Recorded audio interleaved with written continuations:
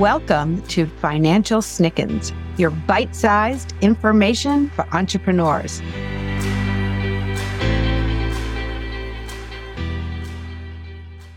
Hi, I'm Elisa McCabe, and today we're going to be talking about going on vacation. Now, I know as an entrepreneur, you might think, I don't know, can I really go on vacation? Yes, you can, and you should.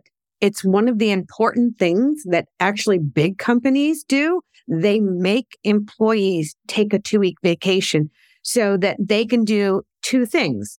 They can have someone else learn what that person does, and it also allows them to check the process to make sure that the process is working that they put in place.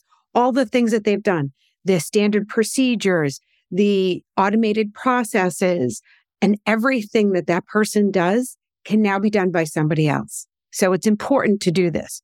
I have an upcoming vacation, and it's an important one. My husband and I are celebrating our 20-year anniversary. We are going to visit my son and his family, and we're going to be away for 2 weeks because we're going to Japan. Yes, 2 weeks. Am I stressed about it? A little. It just comes with the territory. But planning and delegating things to run smoothly in my absence are really going to make this a much better vacation. So these are the steps that I'm taking ahead of time to make sure that my team and my company will stay on track while I'm away. So first, we're planning in advance.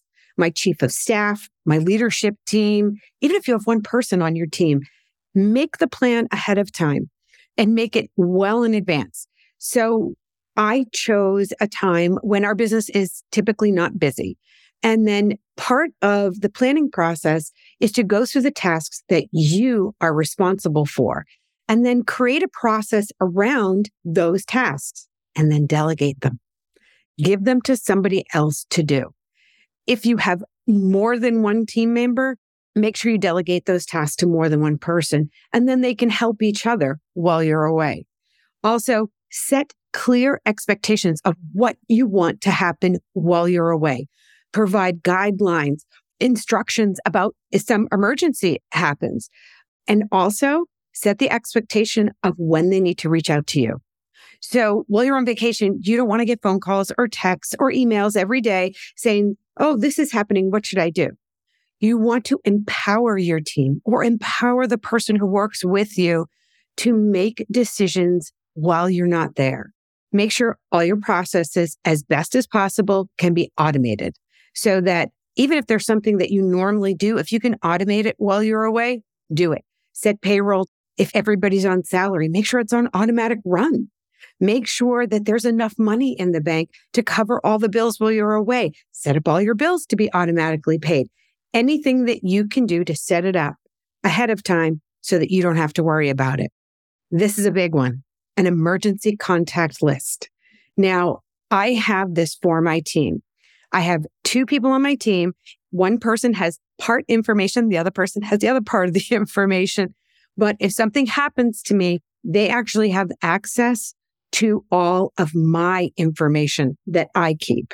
So this way, if something happens, the company can continue to go. Now, one of my colleagues has a list that's called, oh no, Renee is dead. Now what? She has this list and her key people have access to it so that in case something happens to her, the company can continue. When you start to have employees, you are responsible for them. You want them to make sure they get paid, even if something happens to you. Now, I'm going on vacation. Nothing's going to happen. But in case something ever does at any time, they have that backup and they have this emergency protocol that can happen without me. Another thing that I'm going to do is notify my clients.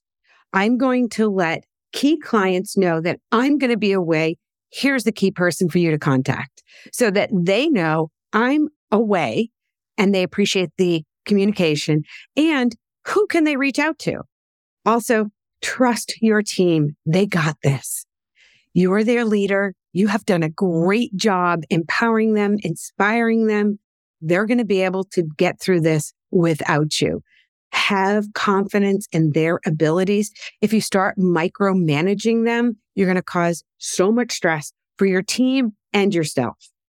Also, test your plan before you go.